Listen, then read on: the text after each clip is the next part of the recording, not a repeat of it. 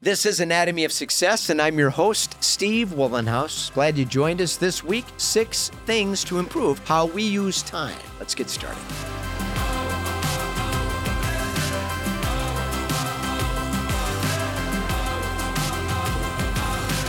Welcome to Anatomy of Success, where each week we discuss topics relevant to my 4 tenets of equanimity, which are better health, healthy relationships, healthy intimate relationships, and more satisfying work. Now, I believe if we stay laser focused on these substantive areas of life, our happiness and our sense of satisfaction start to improve. Please subscribe to our YouTube channel and then subscribe to our audio podcast if you prefer to listen in your vehicle or on your phone. Head over to weatherology.com and grab the Weatherology mobile app. It is free, and you'll find me under About Us at the top of that page, links to my social media accounts. Now, success for me has always included achieving financial freedom, as I think it does for a lot of people, but also owning my time, which is a unique principle for many of us. Like so many ideas that get circulated indiscriminately, time management is a term that implies using time for the purpose of being more productive. If our relationship with time is contingent upon productivity, we spend less time cultivating purpose. Our focus is dedicated to getting more stuff done, not being fulfilled necessarily.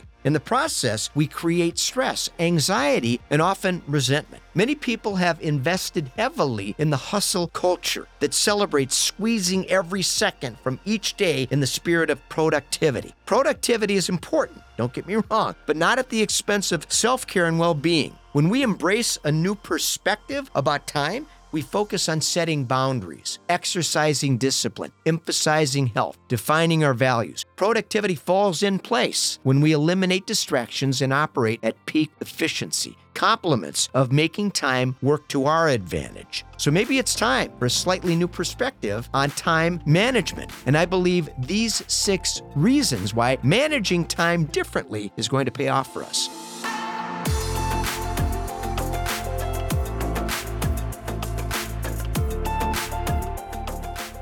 More. Many companies push people harder with the intention of extricating more. In the process, we burn people out and force good people to seek opportunities elsewhere. The research shows working more than 55 hours each week is counterproductive. It's ironic that many businesses expect people to be on call 24 hours a day and demand more, make deliverables. The primary objective, the number of hours people work, and people drift away from meaningful work. It becomes this arduous commitment. More isn't always the answer, my friends. Motivation. When people get married to the idea of needing more time to get things done, the pressure we create in the process depletes our motivation. New studies show time management techniques that are most effective long-term don't rely on willpower and effort. They become automatic. By establishing good routines and daily habits that support optimum work, we mitigate the need to depend on motivation as a tool for getting things done.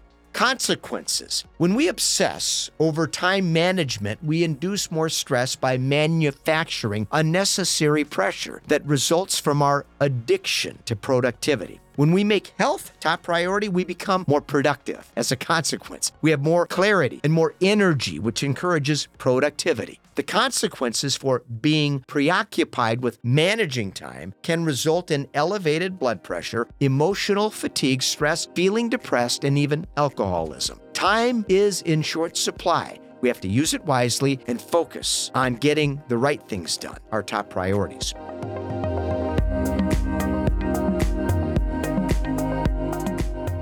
Shift. By focusing on using time as a tool for better health, productivity automatically starts to increase. Creativity, attitude, energy, and focus increase as well when we make health top priority. By making a shift in how we perceive time, we gravitate toward healthy choices that emphasize making time for things that elevate productivity instead of making room in our schedule to get more stuff done.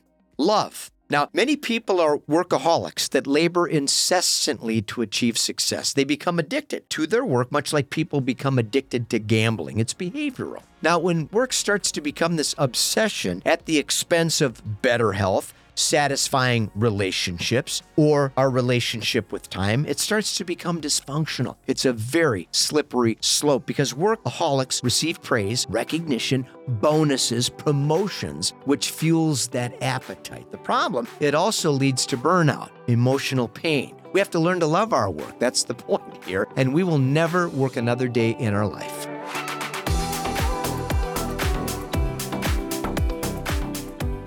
Unplug. Technology is a trap that creates the illusion of missing out and being disconnected. With notifications constantly chiming and new social apps being released that demand participation, it's easy to get the impression that opportunities are being lost if we don't participate. I don't use Twitter, Snapchat, or any of those other social apps. Guess what? My business isn't affected at all. Sometimes unplugging is the best way to create more time for what matters most by eliminating unnecessary distractions that consume our precious time.